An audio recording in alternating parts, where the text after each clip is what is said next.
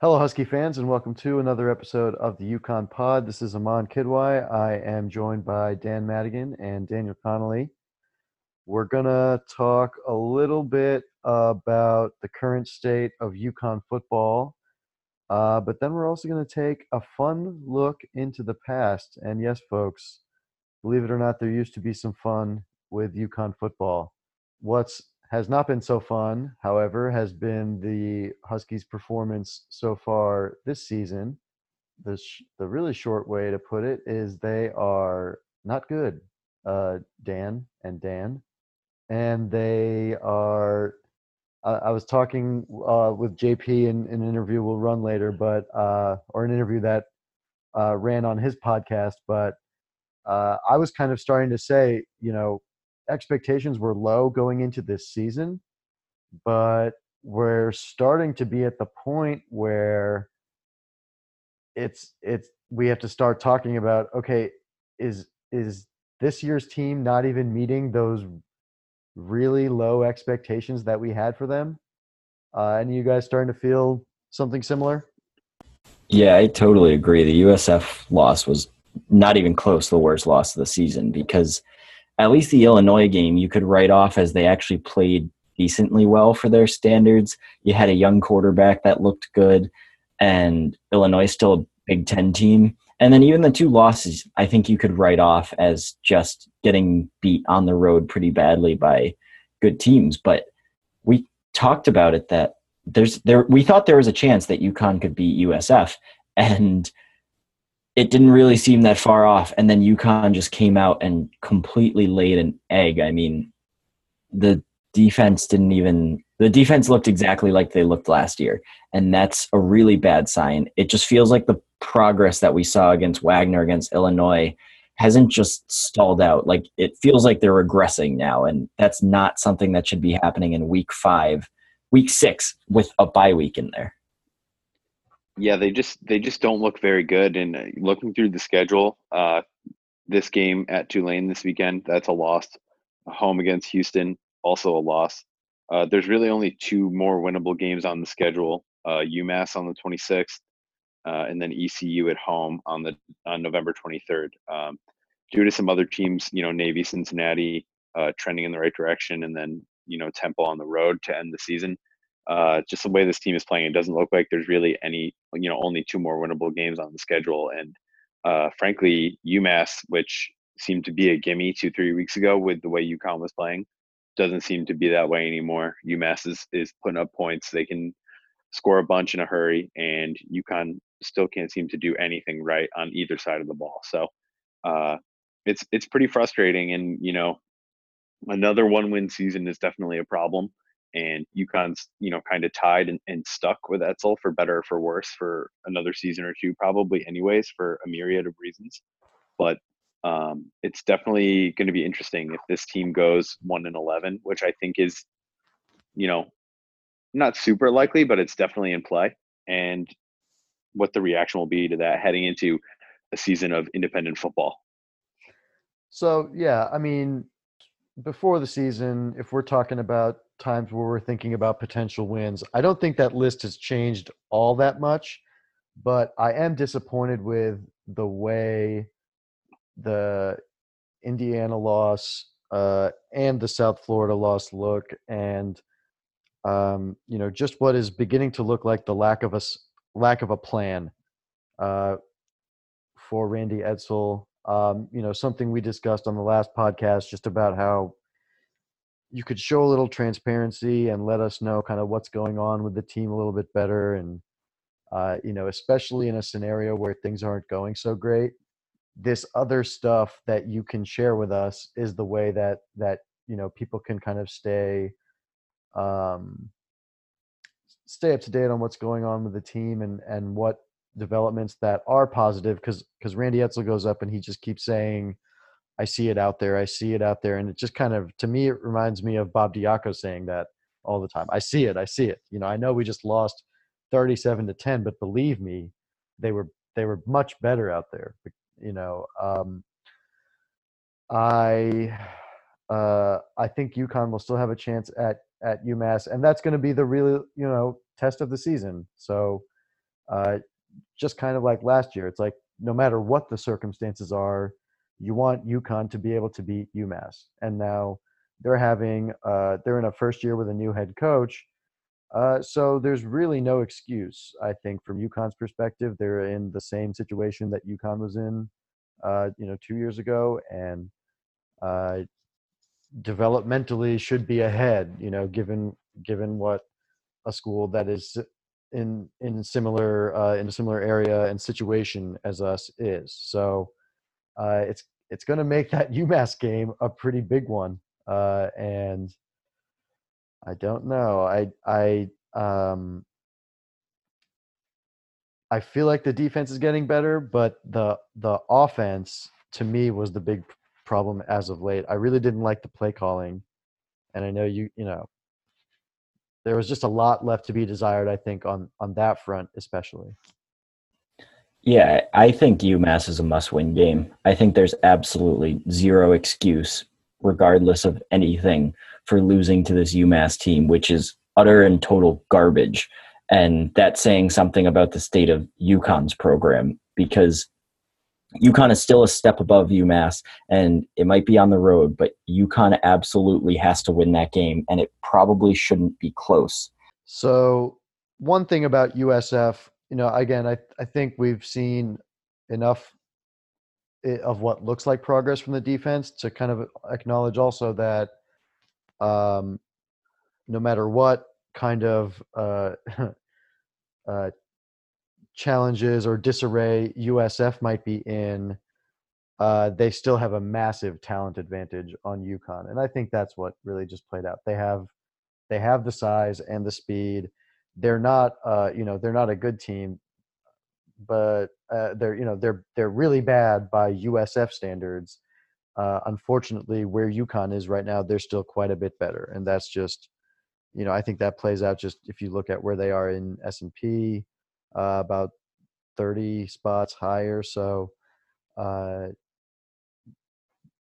ultimately, things like that are just still going to happen when you are at this much of a talent disadvantage. Um, One thing that just hit me, maybe Randy Edsall is saving it all for UMass because we're just thinking about the future. We're focused on the independents, and these are all non-conference games for us, and there's one conference game this year with fellow independent UMass for all of the marbles. Is that maybe how Randy Edsall is looking at his season realistically? That's a galaxy brain take, but I totally respect it. Oh, I thanks. mean, it would be the craziest thing that he's done, honestly. And there's a lot of bad tape out on UConn. There's not any good tape, so could really throw them off, the Minutemen off when they when they go to play the Huskies. That's the only thing I can think of, right? Is that they're saving it all strategically for this big, big game at UMass. Other than that, they're not trying to show anything until then. Plot twist: Steve Krajewski's clavicle isn't actually broken. He doesn't have to reveal injuries. Yeah. So he can make them up too. Have we actually seen a photo of Krajewski after surgery or anything? I I haven't. saw him in a sling. Okay, but Just a sling, though. Yeah, I could put a sling on. Wow, I just walked right into that.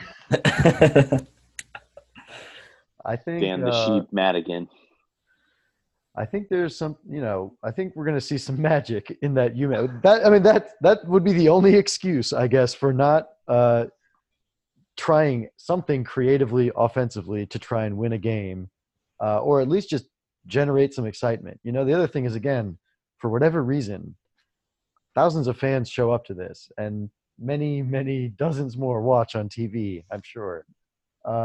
So just give fans something to feel good about. watch, they're going to come out and pull a Bob Diaco and only run the ball straight up the middle the entire game against UMass. That would be good, I think. It'd be a different look. They wouldn't see it coming. Amon's right.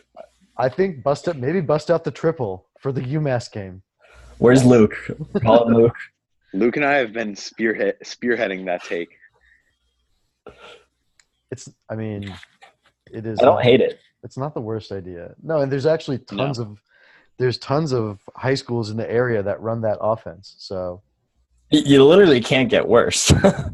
Well, Randy would get he'd get a time of possession bonus if we went to the option, right? Oh my God. That would be bonus city for him. I was thinking about that. I think the whole bonus thing, which I know we already have our take, and I think we all agree that, in the grand scheme, it is a weird contract, but in the grand scheme of things, he makes so little money that it really doesn't matter. But I think Exactly. that contract is just there to throw all the like national reporters off the scent of how bad UConn is. Like they're so busy tweeting about his contract incentives that they don't care that, they lost by 26 to the worst USF team in the last 25 years. That's All press is interesting. good press. I've been sniffing that one out. I finally got around to that one this week. It is. I mean, it is insane because it's like, listen, dudes. Charlie Weiss is being paid $1 million a year still from two different schools. If you want Right. to talk about what's wrong with college sports and the coaches being paid, it's not Randy Edsel's $2,000 bonus. It's insane. Right. Like Nick Saban probably like has some booster dropping off a $2,000 cash in a briefcase of like unmarked bills outside his house every Monday. It's like just all that stuff is flying around. Randy's just the one that is getting it through the school. Taking a lot of heat for making. Well, yeah, we don't need to dive into that, but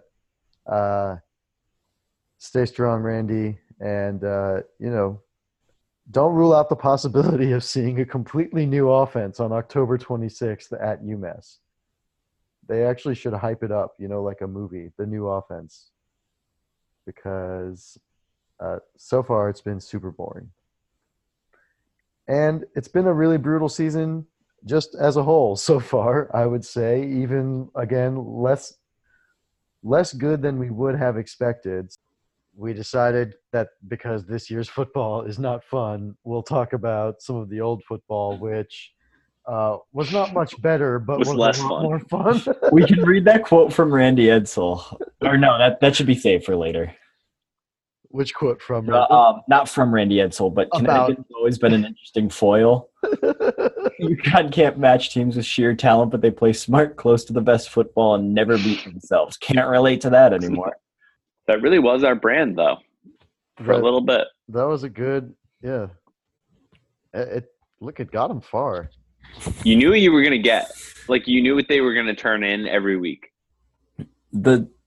For better or for worse. The glory days, it's hilarious because the glory days kind of sucked. Well, like in the grand scheme of things, like they were great for us, but like our best season, we went like 7-5, and that was like amazing. So the best season was like 9-4. Yeah. That was 2010. We were lit with Dan Orlovsky. We were unbelievable. And the other thing is that, these are literally years 8 and 9 in FBS. It's pretty right. Good. It's pretty good. We went 8-5 3 years in a row. Wow, that's incredible. I don't know if this is true, but and I'm sure it's been eclipsed now, but I'm pretty sure UConn had the record for like most wins in like in first 5 years of becoming FBS or something like that. Like it was crazy. That seems legit. Dude, yeah. Dynasty. Going 9-8-8-8. Damn. Okay, so maybe they weren't. But like it wasn't an appealing brand of football to watch. It wasn't, and honestly, people were calling for Randy Edsel to be fired. Also, right? Why does it feel like every win in program history involves like either the cold or the rain? That's exactly right. That's Connecticut football. Awesome. Global warming ruined it. The global warming has ruined UConn. Wait, oh my God. I need to drop that take. Global warming has been hurting UConn football. That's a headline. I like it. That's the podcast title. That could be the podcast name, yeah. Global warming and the connection. Actually, I lied. That Tulane game was the worst game I ever watched. 7-3. Yeah, that's like by far the worst. Yeah. It wasn't even an interception, right? It was a scoop and score. It was an interception. Yeah, it was a pick. I have some stats from that game too, though, and it's pretty incredible. That was like a punt, but the Jamar Summers interception, it was like a punt, basically, the throw. I went on Yeah. ESPN to just get the stats from that, and their first highlight that they have is a 2-yard first down run in the fourth quarter. That's their go-to highlight for the game. I watched that entire game. I did too. Same. I'm pretty sure that's when I was covering the football team, and I remember at one point I was keeping track of how many quarters they went without an offensive touchdown. Pretty sure it was between like 6 and 9 quarters. There was one wide receiver catch for UConn in that game. That's more than I thought there would have been in that game. I'm being completely honest. You know who was tied for the team lead of catches? Hold on. Oh my god. I got nothing. Josh Mariner. Oh, nailed it. Arkell Newsome, Mariner, and Tommy Myers all had 2 catches. Alec Bloom and Hergy had 1. I was going to say Newsome, actually. I know we touched on it last pod, but we have to talk about that game the conflict game where Diaco just refused to throw the football. No, that was USF. That was USF. We did talk about it. Oh, right. Oh, yeah. We can absolutely bring that. That was USF in his first season. Right. So it was really, really rainy. So I wrote that article about the UConn USF history, and that was the game that happened. That's amazing. The quotes from that game were unbelievable. I think it was Neil was like, "So you decided not to pass, but USF still passed." Like, what was up with that? Wasn't it something to do with Tim Boyle was hurt and we only had him and Whitmer, and Whitmer got lit up on the second play of the game, and I think that's what caused Diaco to just cut it because we didn't have another quarterback. No, so it was Casey Cochran. Casey Cochran. No, that was after Casey Cochran retired. Yes. Yeah, because Cochran never played for Diaco. He played 1 game. That's what I was saying. Casey Cochran did play for Diaco. 1 game, 2014. BYU, he got his last concussion, dressed for Stony Brook, and then didn't play the rest of the year. Okay. Because my hot take is that UConn could have gone to a bowl in 2014 if Casey Cochran was stayed healthy. Dude, Casey Cochran was such a gamer. He was good, too. He was, legitimately awesome. He was okay. Okay, he was better than every other quarterback that we've had he was better than Pindell. No, he was not. If David Pindell had any semblance of a competent team around him, he could have dragged them to 7 wins. There's Cochran threw for 1,000 yards in 3 games. In 3 garbage time games against 3 of the worst teams in the American that year. If you put David Pindell on basically any team post 2007, and they might actually win 10 or 11 games. Anyway, I am not a hater of Casey Cochran, but I think Did I come in a little too hot there? No, you came in at the right amount of heat. Casey Cochran, I'll put it this way. Casey Cochran has more Bryant Sheriffs in him than he does David Pindell. I'll put it that way. Look, Sheriffs was good too. I love Sheriffs. I think Cochran was better than Sheriffs, but I love Sheriffs. Yeah. I'd go to war for Sheriffs. Same, but he also kind of sucked his first and second year. But he was just so much better than anything else. Oh, no. Third, yeah. Oh, my God. Amon, are you watching the Nats game? No. What's happening? Are the Nats? Kershaw just gave up. I know you're not a baseball guy, but Kershaw just gave up back-to-back home runs to blow the lead. Oh, my gosh. That's a Kershaw thing. Go Nationals. Attitude. I always say. So Anthony had that tweet about the top, how the quarterbacks have been a revolving door since Dan Orlovsky. What do we think the top 3 or 4 UConn quarterbacks have been since Orlovsky? I think we just mentioned them. It's Pindell, Sheriffs, and Cochran. 1, 2, 3. Tyler Lorenzen was really, really good. True. There were some good teams with Tyler Lorenzen.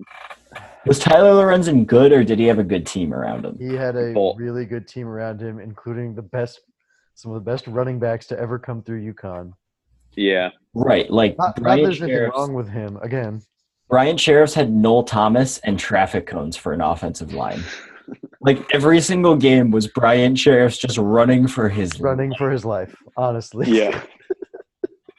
What about Matt Bonuslawski? Someone who's a really Matty good Bones. video editor could do an entire movie that is just game film of Bryant Shareff's running for his life.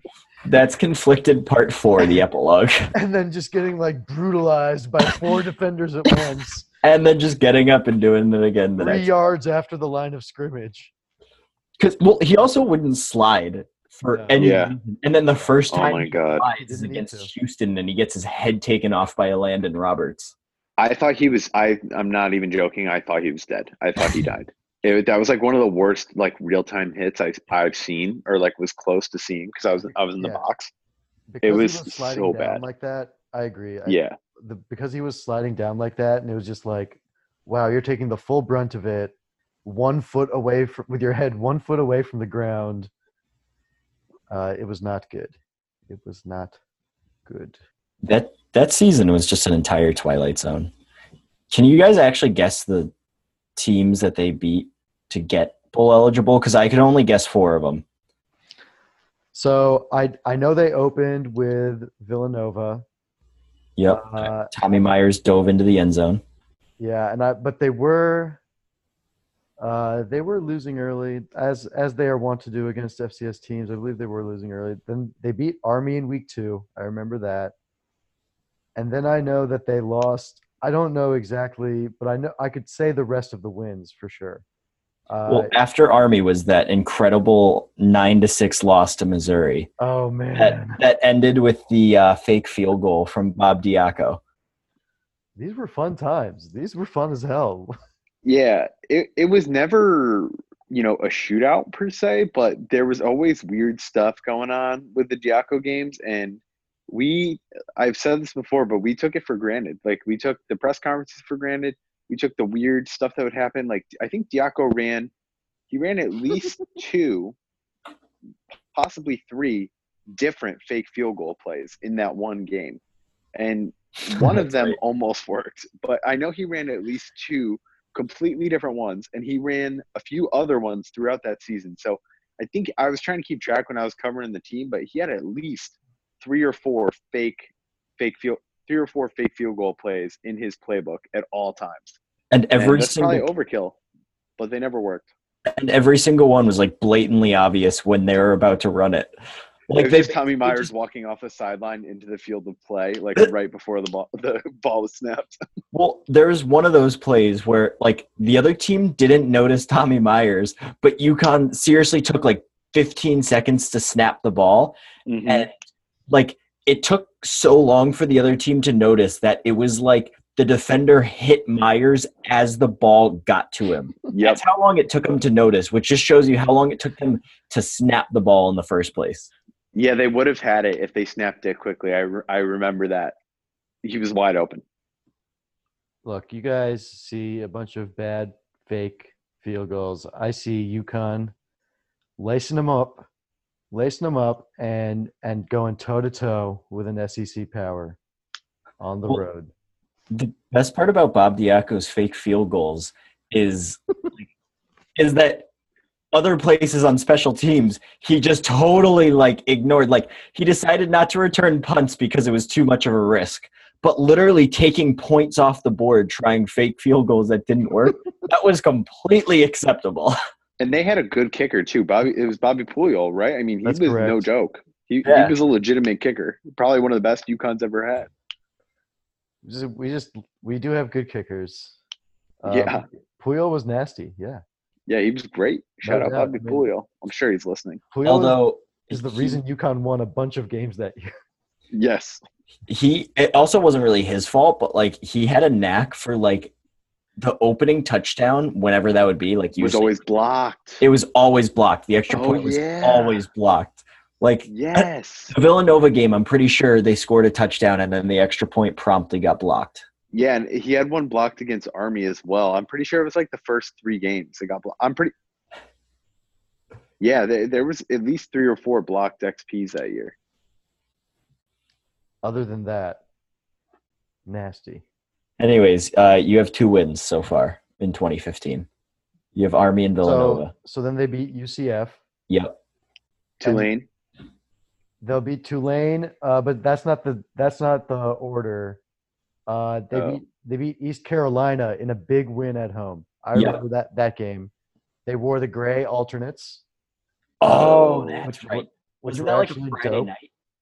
It was a Friday night game. Yeah, Arkell Newsome ran for a long touchdown or something. oh, yep. He had a yeah. I Wait, was remember that one that in the now. rain too? No, that was good weather. Arkell He Newsome, was I feel so bad for him. The coaching staff totally killed his career. They ruined the end of his career. That was Edsel. No. Um, hmm Like everybody ruined his career. Like, well, that's called UConn ruined his career. yes, correct. That's my Oops, take. oops. They had Ron Johnson and Arkell Newsome, which is like a perfect pair for like a first and second down between the tackles back and then like a third down back. But inexplicably, they would run Arkell Newsome between the tackles and then like try and throw it to Ron Johnson. If you're trying to say that the offensive coordinator Frank, what was his last name? Verducci. Frank Verducci. Verducci. If you're trying to say that the offensive coordinator Frank Verducci was not good, you would be correct. National champion Frank Verducci. What year did they fire him? Was it the year after that they finally fired him? They fired him in Diaco's The last season. second season. Okay, yeah, because then Diaco got himself fired by not accepting Jerry Kill as his defensive or his That- offensive coordinator. That's wild. If That's Diaco just said yes to reportedly. that, he would have probably been here another year, right? It's hard to know. I still can't believe he didn't get another year. As bad as that last season was, I still thought that they just because of the way the buyout worked and everything, I really thought he was going to get that one more year, and it would have been amazing. It would have been It would unbelievable. it I would mean, not have like, been amazing. how much worse could things be? Right. Well, I guess we found out. However, do not forget, here are the last four Bob Diaco games. I know it's coming. 41-3. That was ECU. At ECU, I was at that game. Oh my god. Yeah. You got the double whammy of having to watch that and also having to be in Greenville, North Carolina. I have said this before. I had a good time there actually. So that was the least of my problems, to be completely honest. That was it. East Carolina, that's when you're like, okay, Bob Diaco is losing control of everything. I That's fair. believe that is when, in between these two games, East Carolina and Temple, is when Verducci is relieved of his duties. The running backs coach is elevated to offensive coordinator, and then they make the decision to play Donovan Williams at quarterback. The goal here is to win the final three games and somehow get into bowl eligibility, right? Burning a red shirt because that rule did not exist at the time. So burns the red shirt, makes all these changes, trying to win three games to end the season. 21-0 loss to Temple. 30-0 loss at Boston College. Went to that game as well. Same. Bob Diaco called it a close one. And we all just moved on with our lives. Literally, he was just spewing nonsense at that point. That was also like a really bad BC team. Like that was before they had their little resurgence recently. Like that team was not good. And they throttled UConn. Right. It was Boston College, so the team was not good. But yes, I completely embarrassing loss. And again, UConn fans showed out for it, as they always do in Boston. Ice And Bus then- beat BU later that night though, so That was fun.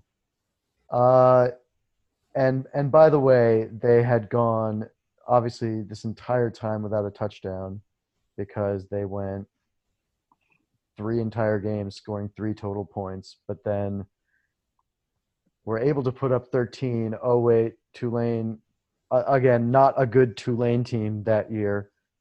Drops 38 on UConn at home. Season finale on senior day. You could have ended things on a good note. I think literally if he wins that game, he might not have been fired. Yeah. If he wins that Yeah. game, if it's 38-13 UConn and they show up, but again, someone has got to look into I think we kind of know, but the turning points of that season, what happened? Because again, let us not forget, we were psyched about the Bob Diaco era. Yeah. I wonder how different things go if they win that Navy game. Like, genuinely. Yeah, the Navy game is a catalyst, right? Like, that's definitely where the foundation is crumbling. 100%. Even though, again, beats Virginia 13-10. Mm-hmm. Next week. But, they lost to Syracuse by 1 touchdown. That's not a bad performance, right? Like, Yeah, but that game was never actually close, I don't Yeah, think. that was the game where it was like Jamar Sumbers on Editawo, and Editawo just ran deep every single time. Editawo And they did it. threw it Massive deep game. every time. 270 receiving yards. And the coaching staff literally just sat there and was like, well, I don't know how to stop him. Let's not put a safety over on him or anything. But okay, but again, think about where UConn football is today, and also where it was by the end of that season. Fact. UConn was still doing tackle football, right? Whereas by the end of the season, they were getting exercise. Loss at Houston, a very good Houston team that year. They were ranked sixth in the country at the time. Beat Cincinnati 20-9. All right, we're playing ball. Lose at South Florida 42-27, kind of like what you guys were saying about Syracuse. That was another game where that game was not that close, even as that score would indicate. But I think when they lost to UCF also, that was the beginning, they were making so many mistakes in that UCF game that year.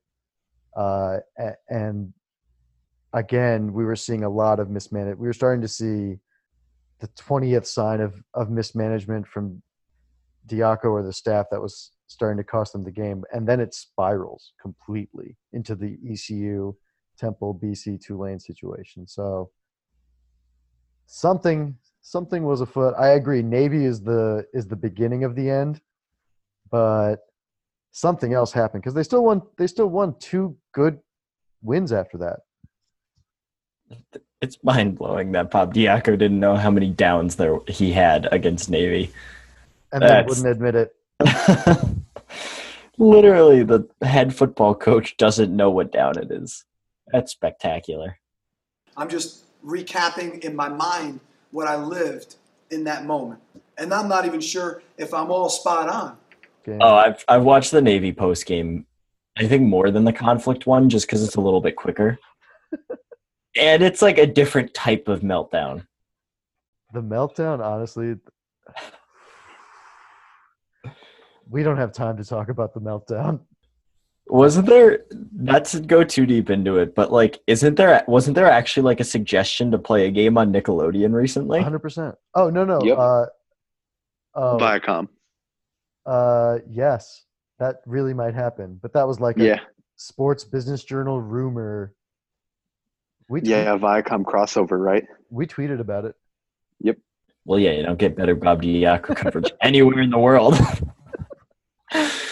We should throw that in our Twitter bio. No, world's foremost Bob Diaco blog. We didn't even talk about the Tulane game. Yeah, we got to get back to 2015. You mentioned the ECU game, so you have ECU in 2015. Then I think it's Tulane. Tulane, the 7-3, amazing. That's what I said. Yeah, that was after ECU. Oh yeah, I had the order mixed up. I think genuinely that was the worst football game I've ever watched. And Strong agree. So there are so many candidates. Again, if you were at, which you were, Boston College, 30-0 as a whole, like not from a UConn perspective, just in general, like totaling the total of it was just right because nobody did anything. Okay, here's stats for you. UConn, 227 yards of total offense. They actually had 146 rushing yards, which is seems way too high. That is way too high. Want to guess how many yards Tulane had on total offense? 76. Close-ish, 140. 90. Oh. So Thank you. less rushing yards than UConn had, but total yards. Bryant Sheriffs went 8 of 19 for 81 yards, but ran for 16 of 79. Hell yeah. This is how the possessions broke down. Each team punted 11 times. Each team threw one pick, and Tulane was the only one to actually score on a possession on offense. They kicked a field goal. Oh, and then I'm sorry. And then UConn had a punt, a kick blocked too. So that was just an atrocity of a game to witness. Yeah, that was not football. That was a punt, pass, and kick contest. Imagine if Jamar Summers had to do a decent amount of work to get into the end zone. Like, it wasn't just like he stepped in front of a pass and took it back 67 yards. Like, he was weaving like in between 100%. like other players. Like, if he doesn't get into that end zone, Tulane wins that game 3-0. It was like a punt. That was like a complete duck, and it looked more like a punt return than an interception return. Yeah. For sure. And again, would not have made it if it was not pouring rain, able to like weave around the field like that with everyone kind of running at rain speed. So the weather was not great when Houston visited for win number 6 of that bowl season. And wow. That was another Twilight Zone game. That was an incredible game. Houston was undefeated. That team was like, they were talking about that team like can they make the college football playoff type team. Yeah. And they lost good. to UConn football with their backup quarterback. And future NFL quarterback Tim Boyle, of course, was playing. Garrett Anderson was playing fullback that for the game. Huskies. The third string quarterback. And then who among us? The trick play for the touchdown. That should have been a pick six. Come on. It was very nearly a pick six. And that was the Tim Boyle throw, right? Boyle tossed it to Anderson. Yes. Tim Boyle's greatest moment and as a Husky. Didn't they give up like a kick return on the next play, like on the ensuing kickoff though? Or was that a different kickoff? Because they gave up they took a good lead and then immediately gave up a kickoff return for a touchdown. Immediately. That is correct. I'm looking at the scoring summary, and that. So, like, the single greatest moment in UConn football's history this decade was followed immediately by a kick return for a touchdown. Like, totally killed all the excitement that you had. Hey, man, 9:36 left in the game, and UConn ran out that clock. It was like the last 9 minutes of the Miracle on Ice, just taking shots, but the Huskies were able to hold them off. So that was it. That was win number 6. They went to the bowl. I don't think that was the last game of the season. No, they got smoked by Temple the week after. Interesting. Because Sheriff still wasn't back, so it was Tim Boyle. Yeah, that game was a mess. Sheriffs laces them up for the St. Petersburg Bowl. I went to that as well. Had a great time. Didn't you have a broken hand in that? Me? Or something? Oh, him. No. Thank you for your concern. I think he broke his hand during that game and finished it. Is that what you were saying? Yeah, something like that. That sounds about right. Unfortunately, they did lose to Marshall, but I do remember Bobby Puyol kicking in a field goal off the crossbar. I just remember the St. Pete's turf. Like the just 400 different colors that they had. What a dream. What a dream. And Matt, think about the mind space we were in that offseason.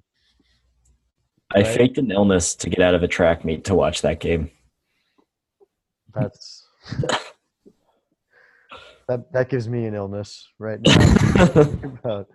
Well, no, that tells you about where the state of the program was. I was really excited for that game. Yeah, well, and then the other thing, again, we're talking this offseason, we're like, oh, man, 2016, how do you follow up 6 wins? I mean, we're thinking 8, maybe. And unfortunately, it didn't work out so well. UConn is, of course, in its last season in official play in the Power Six Conference known as the AAC. Uh, and with that means the end of a couple of really fun rivalries. Of course, I mean the civil conflict. Never a bad time to talk about the conflict. Of course, we can always talk conflict. I think we can always agree that we can talk conflict pretty much anytime. Wait, so what are we counting as the first conflict game? Are we counting about the one in the rain at Rentschler where Diaco Whatever's on the trophy after the game? That's exactly I think right. part of the lore of the conflict is counting the UConn win that was before the creation of the trophy. Like, I feel like if you don't, it doesn't like capture the full essence of what the conflict was. So you have to count that first game that UConn won. Okay, so it's people forget. Bob did invent the rivalry that day. Yep. So he said that in the press conference. So he said, and actually, Dan, can you grab the audio of this from the Conflicted documentary? Absolutely. He says, maybe I'll make with my own money a trophy and I'll put an orange and the nutmeg. And he literally says it that day in the press conference, and people laugh. And then he was serious. And turned out he was dead ass serious. So, And the best thing was that wasn't like the last game of that season. Like, that was homecoming, right? Or it was around homecoming. So he basically sat on it for at least 3 or 4 months, and then was like, "All right, off seasons, time to make that trophy I've been waiting on."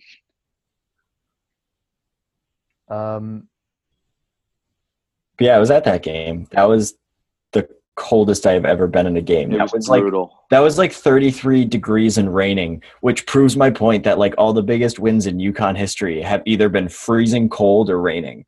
That one just hit both of them. Yeah, so that was bad.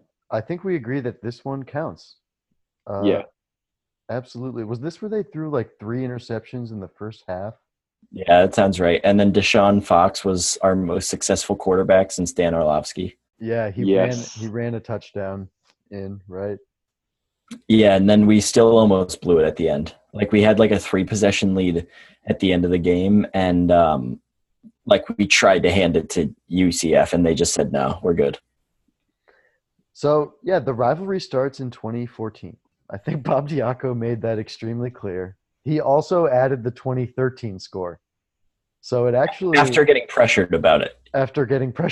Because Bob decided that it would start in 2014 when he first made the trophy, when he first hustled over to the Glastonbury trophy shop and got this thing built. In 2013, he added the 2013 62-17. Yikes, bad loss for Blake Bortles was there for the start of the conflict. On that day. So Blake Bortles, wow. NFL legend. We should get him on the pod.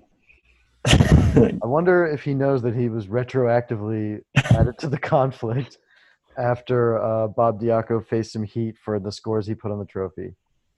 So, yeah, UCF wins the first one, 62-27. The next year, nobody gave UConn a lot of credit, and rightfully so. They were really, really bad. But they did grab their second and final win of the season against UCF, and I guess officially November 1st, 2014 is the official birth of the conflict. People don't really think about that date. They think about the day UConn tweeted the photo of the trophy. But I guess in reality, this is the real birth date, because that in that post-game press conference is when Diaco said that.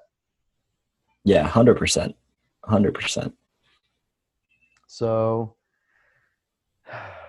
then, I mean, let's take us back to memory lane. UConn everyone is making fun of UConn and Bob Diaco, and again, rightfully so, a little bit because of the execution of this rivalry attempt. But one of the big things where everyone's like, oh, UCF, so much better than UConn. How could they even feign to be rivals? Well, the Huskies traveled to Orlando on October 10th, 2015, and they crushed UCF 40-13, and they hoisted the Conflict Trophy on enemy territory. And I think the players had fun. I think they enjoyed that big win, and to raise the trophy. Yeah, the photo of them holding the trophy with, I think it's Andreas Kanapi, like in the middle of it, just with the happiest look on his face. Like, I don't know if we've ever seen UConn football players that happy since like 2010. I think I know the photo you're talking about, and I believe it is actually center Brandon Vetchery, who is the one in that photo. Also had long hair. Big dude. In an era where UConn football players were not getting to experience very much excitement, Bob Diaco really gave the kids something, as he said he would, which you got to give him a lot of credit for. In the grand scheme of things, as stupid as it may have seemed, the conflict worked.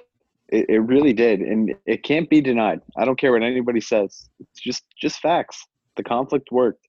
We're still talking about it now. We don't even talk about Bob Diaco really anymore, but we're still talking about the conflict. We talk about Bob Diaco. Yeah, we talk about Bob Yeah, Diaco. we do.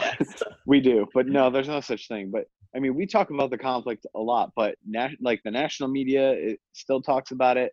UCF has even leaned into it out of the past, in the past year or so. So it's something that, made the last few UConn UCF games remotely interesting, because there was a trophy on the line, even though the trophy is lost, and UCF doesn't really care about it, and they're much better than UConn now, but there's still something to play for.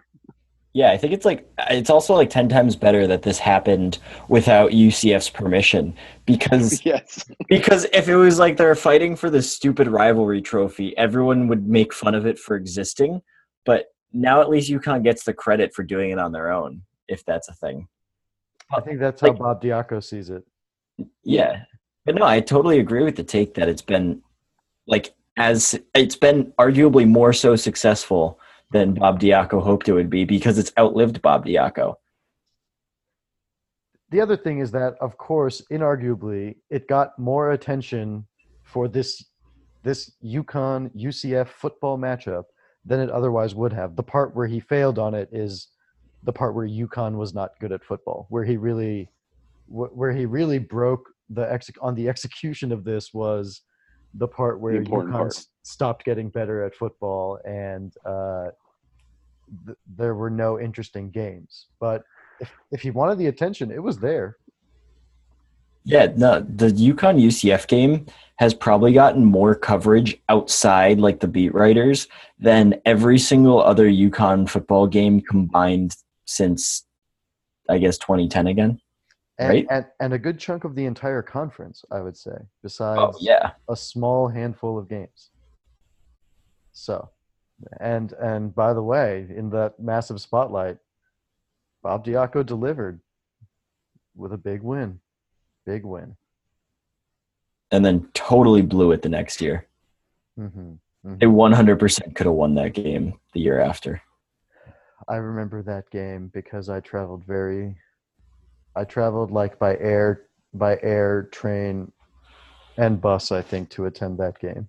Would 2016 be the final game of the conflict? Because that was the year that UCF wins and does not take the trophy back with them. I think the conflict lives on. Yeah. The conflict's not the trophy. The conflict is the idea. It's the friends we made along the way. Yeah. So I think the conflict lives on forever. It's always in our hearts. Conflicted Part 2 coming. Eventually. Later. Soon. Listen, guys, making videos is hard. that took us forever.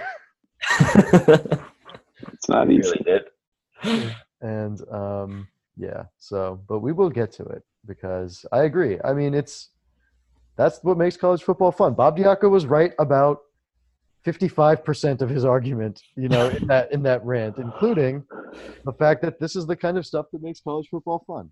So, Yeah. Are you including Nickelodeon in the part that was listen, right or not? that's not a bad idea. I watched Nickelodeon as a kid. I liked sports as a kid. If it was sports on Nickelodeon, I might have watched some. Yeah. The more that gets talked about, the better idea it seems. Like, in all honesty. Bob Diaco is going to look like a genius once this actually happens. The Sun Belt on Nickelodeon.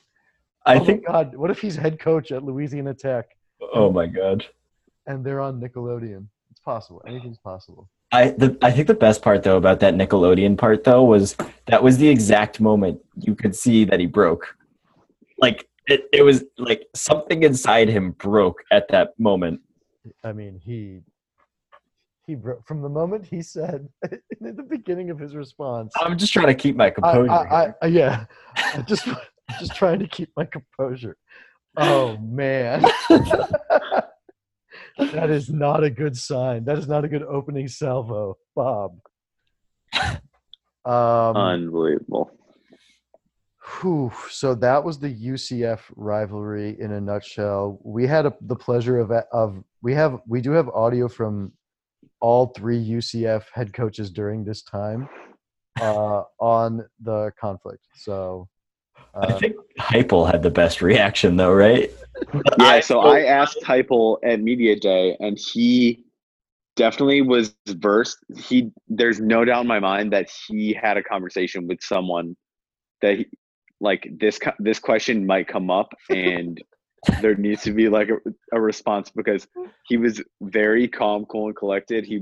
I talked to him. It was the last question. I talked to him for like probably 7 to 10 minutes. Asked him a bunch of questions about the season opener, and then I threw that in at the end, and he just took it like a champ and fielded it with ease. So I think he had some prep and knew that it was coming. But yeah, we do. I think we have every UCF coach speaking on the conflict, which for the history books. It's important information to have, but whereas Scott Frost basically laughed in my face when I asked about it. So no, I got a real response from Hubel. I can't remember what he said though, but it was some good coach speak, and he worked right around it. And George O'Leary's audio from it is honestly, it's legendary stuff. He's like, well, yeah, I mean, it's a conference game, so we care about it, but I don't know if it's any special than any other game. Stuff for the history books, including if Bob Diaco gets proven right on the Nickelodeon bit.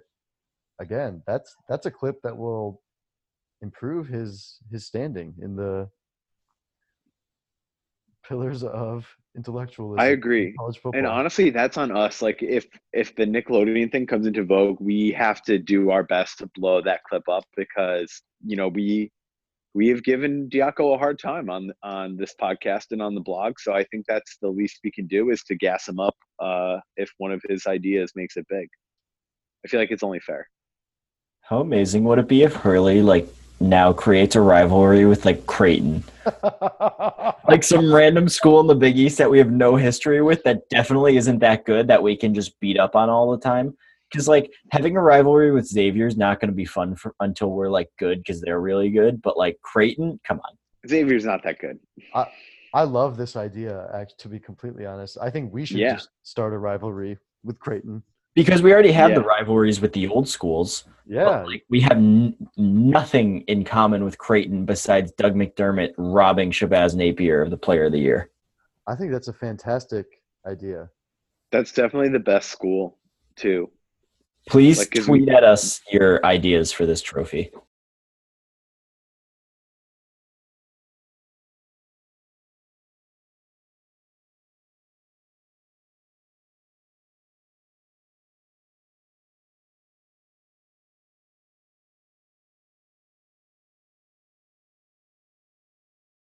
Yeah, a design or a name or some combination of all of that.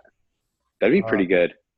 Well, so that was the story of the conflict and Bob Diaco's wild and crazy tenure with the Huskies. We'll revisit other uh, storied AAC histories in future podcasts, but the Huskies will end their rivalry with Tulane, their conference rivalry at least with Tulane this weekend. They're at New Orleans at Ullman Stadium. That game will be at 3:45 on ESPNU.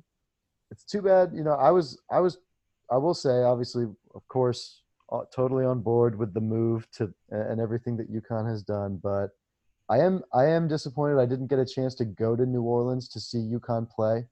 I was thinking about going to this football game, but ended up making other plans. But um, just kind of reminds me of something that we had always talked about with respect to New Orleans, which was why the heck did they not host a basketball tournament there?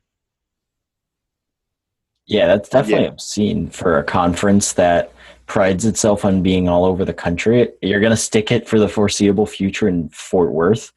I literally don't know a single thing about Fort Worth at all, besides JFK's assassination. And I feel like that's not the right thing to remember a city that by. was in Dallas. Oh, that was? Okay, so Yeah. Fort Worth really has nothing. Yep. Tell me something about Fort Worth.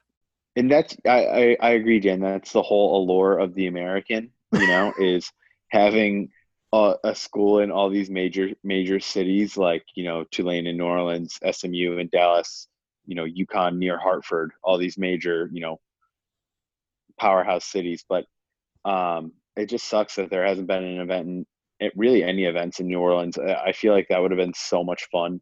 Tulane isn't the main school in New Orleans per se, but they definitely seem to have a big enough presence where it would, there'd be a good turnout. And Yeah, I definitely think there would be a better turnout in an event in New Orleans than an event in Dallas or in Wichita, Kansas, or somewhere else. right. Just make it a fun event to go to. And if you make it at a place that people, fans of these teams travel, I think they're forgetting that piece. And it's not like it's very far if you're the Florida schools or the Texas schools to hop on that flight to New Orleans. And many probably live in other cities in the region that aren't too far away. And if there had been, I mean, just think about, you know, I think the women's tournament being at Mohegan, that's as good as it gets. Good luck finding anything close to that after we're gone. But I think specifically the men's basketball tournament, you have a really good opportunity there, and they've had some real clunkers in my opinion. They were, I don't have the chronological order, but I believe it's been basically Memphis, Hartford, and Orlando. And the ones in Memphis and Orlando, and even Hartford, none of them were really very well attended, right? Some of the This, Hartford ones were pretty packed. I remember being at XL and it was rocking, but um, I remember we had, when I was at the daily campus, we had writers at the Orlando ones. It was dead. I think the Memphis one had its moments, but I I can't remember. But I thought the Hartford ones were some of the higher attended conference tournaments for the men, for the American, anyways. I Well, don't know if that's actually the case, but that's what I thought I remember hearing. that was because, yeah, so UConn fans showed up Right. for those, for those games, and because there was, yeah, Orlando was the worst I've ever seen. I was at that as well. Shout out Jalen Adams. They won that year. But the that was the worst crowd I had ever seen. Just game over game. Like it was a completely empty. It was where the Magic play. It was. It was. I, I would be really surprised if it was ever more than 15% full. I would say in the crowd during those games. and that was literally 3 years removed from playing Big East tournaments at Madison Square Garden. Ooh. Yikes. And then, yeah, I mean, Dickies Arena in Fort Worth. That's like, that, again, to talk about the difference between Madison Square Garden. It was just such a, that's a, the epitome of brutality. as a friend of ours would say. But um, yeah, could have used the men's tournament in New Orleans. There's still time for them. I guess after this 3-year run that they'll have with Dickies Arena. Um, but yeah, I will say on the list of regrets from the American era, besides wishing that UConn had won more games, I wish I could have gone to a game at New Orleans. Well, if there is any consolation, the women's Final Four is in New Orleans this year. Oh yeah, well that'll be That's awesome. hopefully the Huskies can make it. Yeah, and I just got to say, I think there hasn't really been a rivalry like the conflict with Tulane, but I think Tulane was, I'd say it's been an ally school for UConn. Like, we had a good relationship. We have a good relationship with Fear the Wave. We were just on the podcast this week, and JP's coming up later, and they have a great logo. They give us a hard time about not having lights for our baseball field.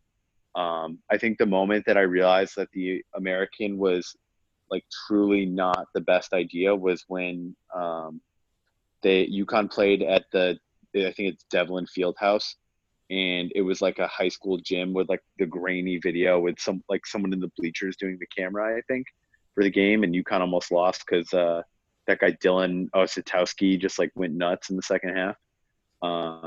Also, the site of the women's basketball team's closest win in the American. Yeah, which that was truly incredible.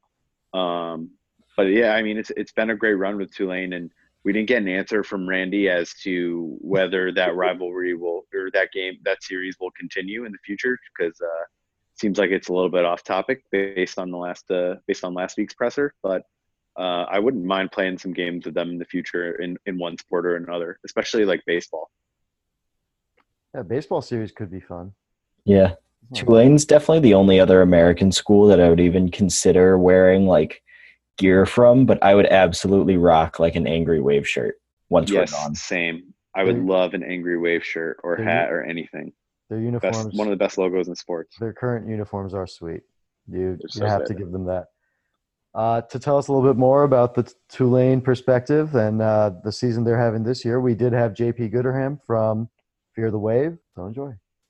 All right, we're pleased to be joined by JP Gooderham of the Tulane blog Fear the Wave, a longtime AAC blogosphere compatriot of ours.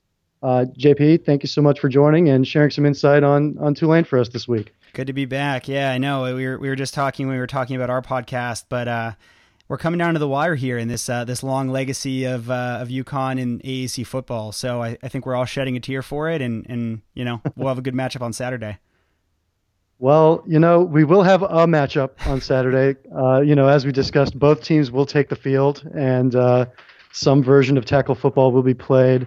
To just quickly get this year's matchup out of the way before we talk about the fun stuff, Tulane is good this year. Tell us how that feels. Yeah, it's like just figuring out a way to square reality with what everything else is telling you about what we've seen from Tulane in the past is so difficult. I mean, they had this probably some folks saw it, but if you didn't, they had a 21-point comeback a couple weeks ago against Houston in a Thursday night game that was just like absolutely bonkers. But then you kind of have this moment set in as a Tulane fan, which is like, okay, now is the time it's going to go really wrong. And no, they went to Army, which, a very solid team this year, took Michigan to double overtime, really should have beat the Wolverines. And Tulane looked like a much better team. They had a 21-point lead kind of late into the second half, and they got out of there with the win. So I think that, one of the things for Tulane is that they're in a unique position because they're playing the best football that they've played since 1998. And I think that's just a matter of fact. But at the same time, the AAC is so deep this year, and I think that there's a lot of fan bases that should feel really good about their chances, and probably somewhat justifiably so. So, again, just to kind of harp on being good and how exciting that must be, how did Willie Fritz do it? So what did he come in and do that was different from his predecessors, adapted to the situation? Well, what do you give him the most credit for when it comes to the turnaround of the program? Wow, that is a really good question. And I think there's a few things that jump to mind immediately. One thing that as we look at Willie Fritz, he's now in his fourth year. it's been a bit of a slow burn to some extent. I think that the biggest thing that I would give him credit for is that Tulane, and this I think is what he would say himself, when he came, Tulane did not have that many what he would call Division I players. So guys who would stack up against quality, solid kind of 3-star athletes that we see day in and day out in the AAC. And so as a result of that, if you looked at the way Tulane had played in the AAC its first 2 seasons, they went 3-9 and 3-9, very non-competitively. I think the biggest thing you could point out is that the guys weren't there. So I think that his ability to come in and over time really sell a story of the program, not just to recruits in Louisiana, but really recruiting the Southeast very effectively from Georgia to Texas. I think he's done an excellent job on that front. Tulane, according to 247, currently has the number 1 rated recruiting class in the AAC, which obviously some time left. But I think that the takeaway there is that he's getting a higher quality of athlete to take a look at Tulane and guys who really fit his system. And as a result of that, I think Tulane has more playmakers at wide receiver and at running back and some other positions on the team than we've really had in maybe 21 years. So then this team in particular, can you just quickly walk us through kind of strengths and weaknesses offensively and defensively? Sure. Starting on the offensive side of the ball, I think the thing that everyone would point out is going to be the run game. They currently rank number 8 in FBS coming into this game in yards per carry with 6.1, and they do it with some style. I mean, there's just a lot of running backs in this team. Darius Bradwell, Amari Jones, Stephen Hutterson, and Corey Dauphine is the speedster. He actually holds, I think, the Texas state record in the 200. And when he gets into open space, if you miss that first tackle, he's gone. And so you have these backs who really bring something different. And now I think the difference, because Tulane has had good backs, and they've actually had guys like Dontrell Hilliard who have gone on. He's playing for the Browns now. They've had good kind of NFL quality backs before, but we really didn't figure it out offensively. And I think the thing that incoming offensive coordinator Will Hall has really been able to integrate quickly and successfully is a more up-tempo style of play, moving away from some of the triple option traditions that we had in the past. And I think running much different and interesting formations and schemes that have really created problems for opponents. Now, in terms of weaknesses, I think the passing game is developing, and we've seen some signs of strength. And Justin McMillan, the LSU transfer who has been starting at quarterback now for about a full season after he took over the job midway through last year, he really, I think, does a great job making reads on when to run.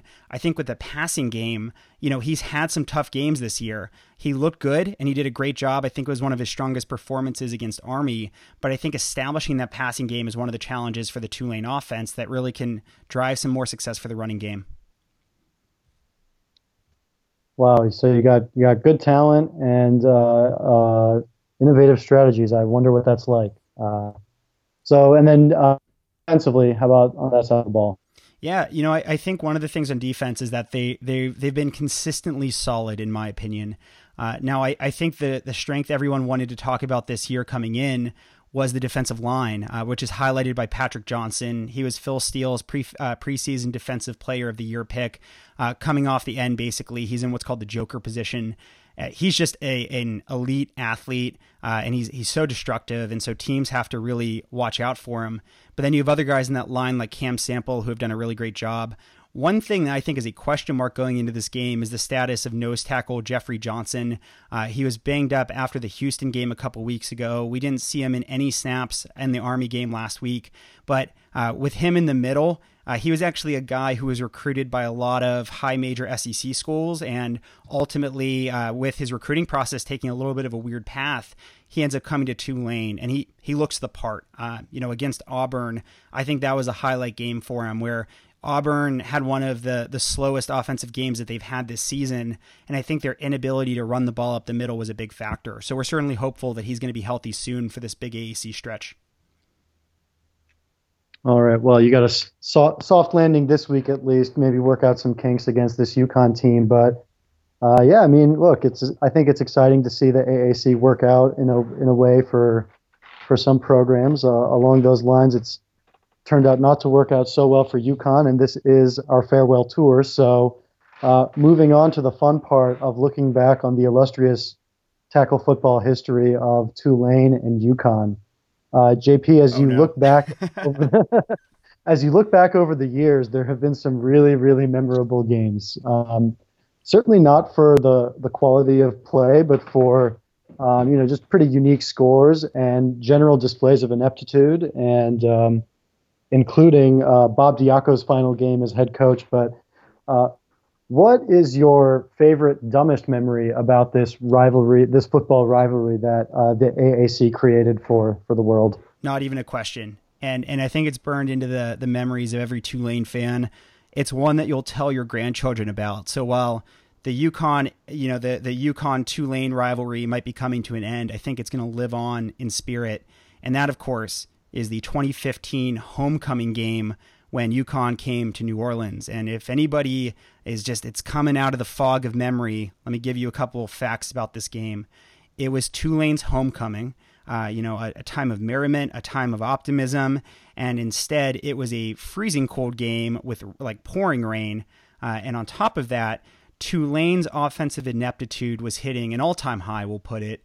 And so in this game, what was truly incredible is that the Huskies managed to get that homecoming win on their opponent's turf, and they did it in style. It was a 7-3 game. There were no offensive touchdowns. The only Huskies points came off of a pick six thrown by Tanner Lee, a quarterback at Tulane who never really found his footing, and then went to Nebraska and didn't really find his footing. And still, he got drafted in the 6th round by the Jaguars a couple years ago. So football's crazy like that. But it was a brutal game. And for me, that's it. But Amon, what about you? Are there any special Tulane memories that you're taking away? 7-3 actually, that is the one, the one true game to rule them all. For me, there was the other one. I think it was, I don't have it pulled up right in front of me, but they were, there was like a 12-9 or a 12-7 game or something like that. But the correct answer is 7-3, and then the other answer is just kind of putting that exclamation point on what was absolutely, certainly, hopefully Bob Diaco's last game as head coach. It was kind of a helpless feeling because everyone assumed UConn would be keeping him, Diaco, because of the contract situation. And, Tulane not having its best year goes out and hangs like 38 on just a completely hapless UConn team. So I think it's one of those things where it's like, if there was any fan support for Bob Diaco, you killed out the last of it on that day. So thank you for that. I'm glad you brought that up, because I think there's two things that immediately came to mind. With 7-3, and I wish I had it up right now, so you're going to have to take my word for it. I think the USA Today headline was "The Night That Offensive Innovation Died." And it was a picture of that, or something equally bleak. I'm like, it was like the night I lost my passion for college football. And I'm like, I'm just really glad that UConn and Tulane were able to provide that kind of insight to people. But the game you mentioned, which is 2016, that was Coach Willie Fritz's first year, actually. He just, the situation that he inherited, and he was moving from what was kind of a New Orleans Saints imitation passing offense to a triple option oriented team. The end result of that was that there were like no quarterbacks. So there was one guy who stayed from the previous year. Darius Bradwell, who was our current starting running back, was actually one of the quarterbacks this year. And so it was just Fritz trying to kind of start things. And what I remember about that is, of course, that Diaco was fired after that game, I think a month later, when his contract officially rolled over to the next year. But it was like the last time, or at least I thought it was, which ended up being true, that if you lost to Tulane, your head coach got fired. And there was a tradition of that. Tony Levine at Houston, he lost to Tulane, gets fired. I mean, it was like a thing. And I was like, you know what? This is probably the last time, because after this, I think people are going to recognize that Fritz is, a very high quality coach, and it won't be a fireable offense. And, it's nice living in that world now, in my opinion. Well, yeah. So, along those lines, speaking of Willie Fritz, I wouldn't let you off without asking it. It's so, of course, Willie Fritz, pretty widely documented as someone who may be looking for a new job after the success of this season. How are you coping with that possibility? Yeah, I've reflected on that a little bit. I think the bigger story this week was around Cincy and Luke Fickell. I think he came up in a couple reports, maybe for the Illinois job. And I was thinking about this in Tulane terms because we haven't seen as many. I think I've seen one flyer from Bruce Feldman where he's like, this could be a good coach for Rutgers. I'm like, no, dude, no one is a good coach for Rutgers. Rutgers should have a player manager like it's like 1920s baseball. They would love that. They would. Did you know football was invented there? Oh, is that a new? Yeah. Who could forget? Yeah, it's incredible that UCF invented the moon and Rutgers invented football, and those are the two great accomplishments of those institutions. So here's how I reckon with this, because if this season goes the way that Tulane fans think it's going to go, then every one of those lists where it's like, who are the hot G5 names who could be moving up to the P5? He should be on it. He's an incredible coach. He's built a culture here. He has reinvigorated a Tulane program that was absolutely dead as a doornail for basically 20 years through just ineptitude and bad decision making and everything under the sun. The way that I deal with that though is like if you were a mid-major, even if this is the highest G5, if you're in this position, you got to be able to live in the moment. If your team gets good after being bad for 20 years and you look at that and you're like, well, the thing that I have anxiety about is losing the coach, you're never going to get a chance to be happy. It just doesn't come around that often. And so the way that I am personally approaching this is that I do expect there are teams that are going to make a run. I think it's definitely a possibility that he could be in a new job. And I think there are teams that definitely have the capability to back up the money truck. What I would say is that there was some good foresight from Troy Dannon, our athletic director. He gave Fritz an extension after that 5-7 season when Tulane was literally like an inch and a half away from beating SMU and making it to a bowl game. He gives Fritz an extension then with an updated buyout. And a lot of people are like, why would you extend a coach who just won 5 games? And it's like, no, we know where this is going. We'll see where that goes. I think that if Fritz makes a move this year, and I have no perspective on whether it happened or not, but I think the culture is just in so much of a better place that there actually could be people looking at the offensive and defensive coordinators of this current team who could be the next guy. Whereas before, the way that you left your job at Tulane football was you would then go be a coordinator for an NFL team. So this is new territory for us. Right. Of course. I think that's a very principled way to look at it. If your head coach leaves because your team is doing well, it's ultimately a good problem to have, and one that a lot of teams around the league would be, particularly towards the bottom of the league, would be really excited to have. And the other thing is that it's just so hard to get that talent, like you mentioned with Willie Fritz. It's just so hard to get that talent level up. So to have that makes it a more attractive job to other coaches, even if one should leave. Totally. And it's like from being bad that long, there are all these repercussions. And it actually took Fritz a couple of years, I think, to break through them. And he's talked about this, where there are schools that, if you're going to be gone in 3 years because everyone knows you're going to get fired, they're not sending their top level talent to you. You don't have that local buy-in. And when Fritz took the job, I can remember some of the national media folks saying, well, there goes his career. He's going to the Bermuda Triangle of college football. And I don't think it's like the craziest thing in the world they said that. But if there were a coaching search this year or next year for Tulane, I don't think anyone really can look at it like that. Now it's like, okay, he's proven you can do it. And it just sets you up in a different territory, I think. So we'll see how it goes. But I always tell Tulane fans, you can't be afraid of winning. That's the most important thing that I think Tulane can do at this stage.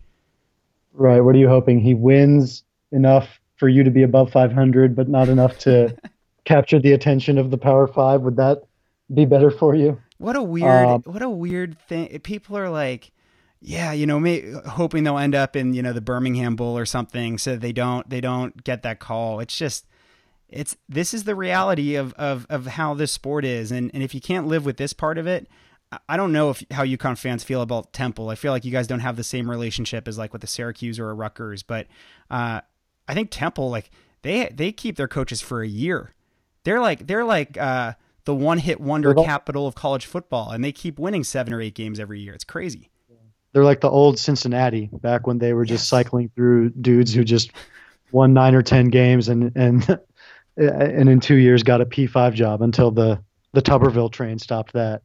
But No, I mean, and that, I think for UConn fans, don't look at Temple and go, oh man, wish that was us, just, because it's Temple. Sure. Yeah.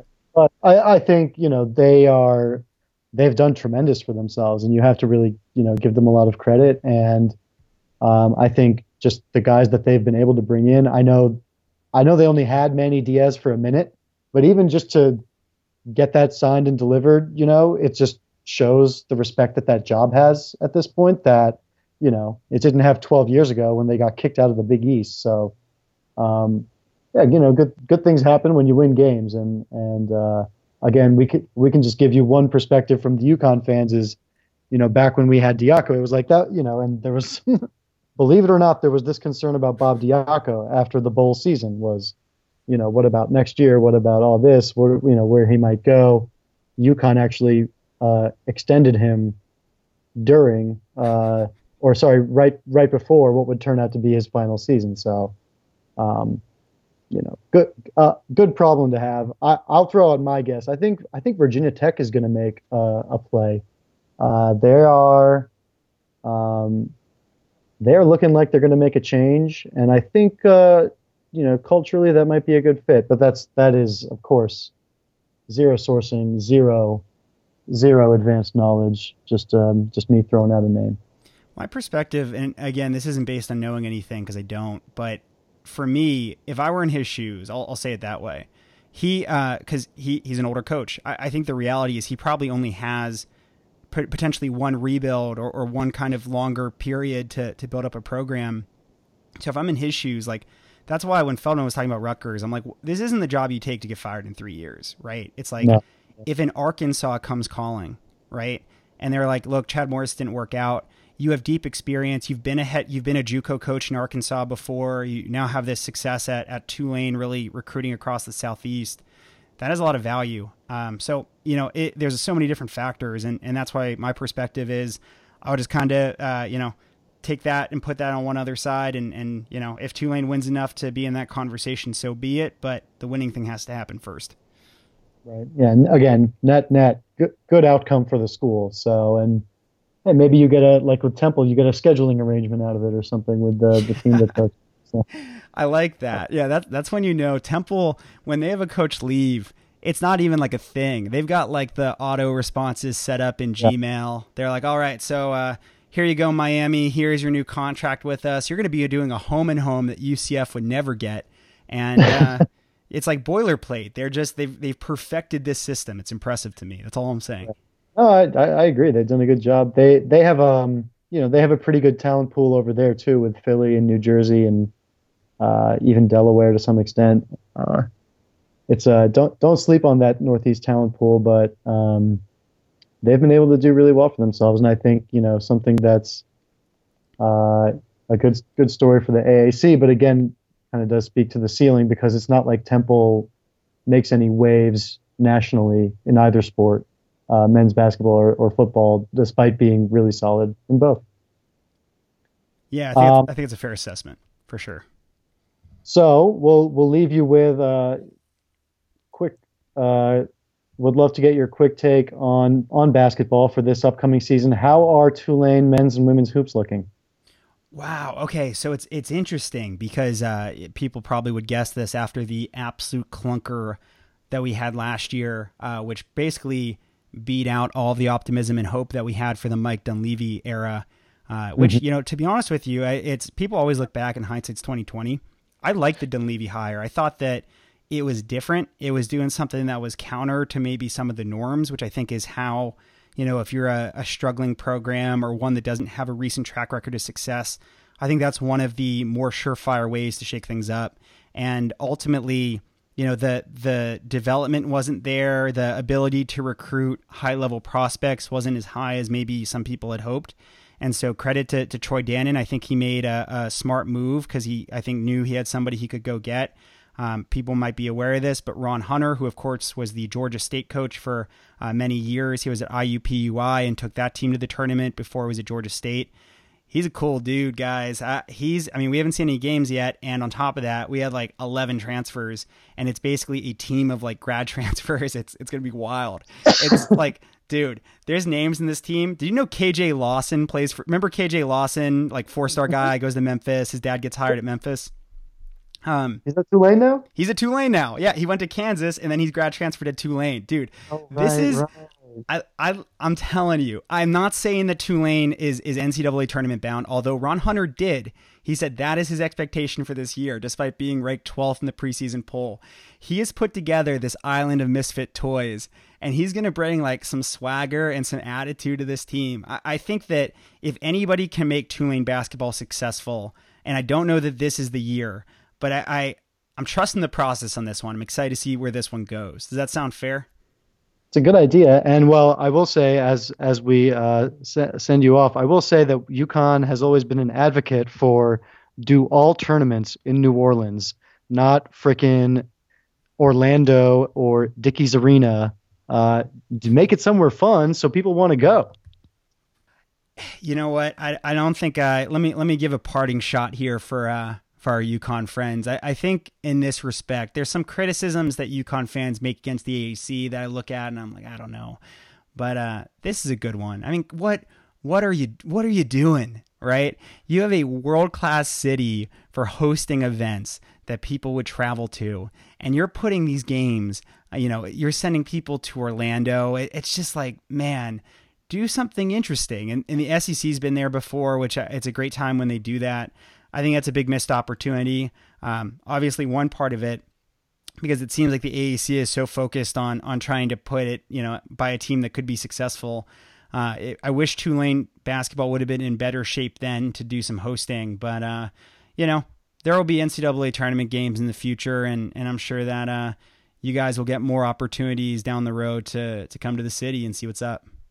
All right. Well, JP, thank you for the insight. We'll be excited to catch up with you again during basketball season. Please go easy on us this weekend, and then good luck with the rest of the season. That's going to do it for us this week. Thank you all for listening.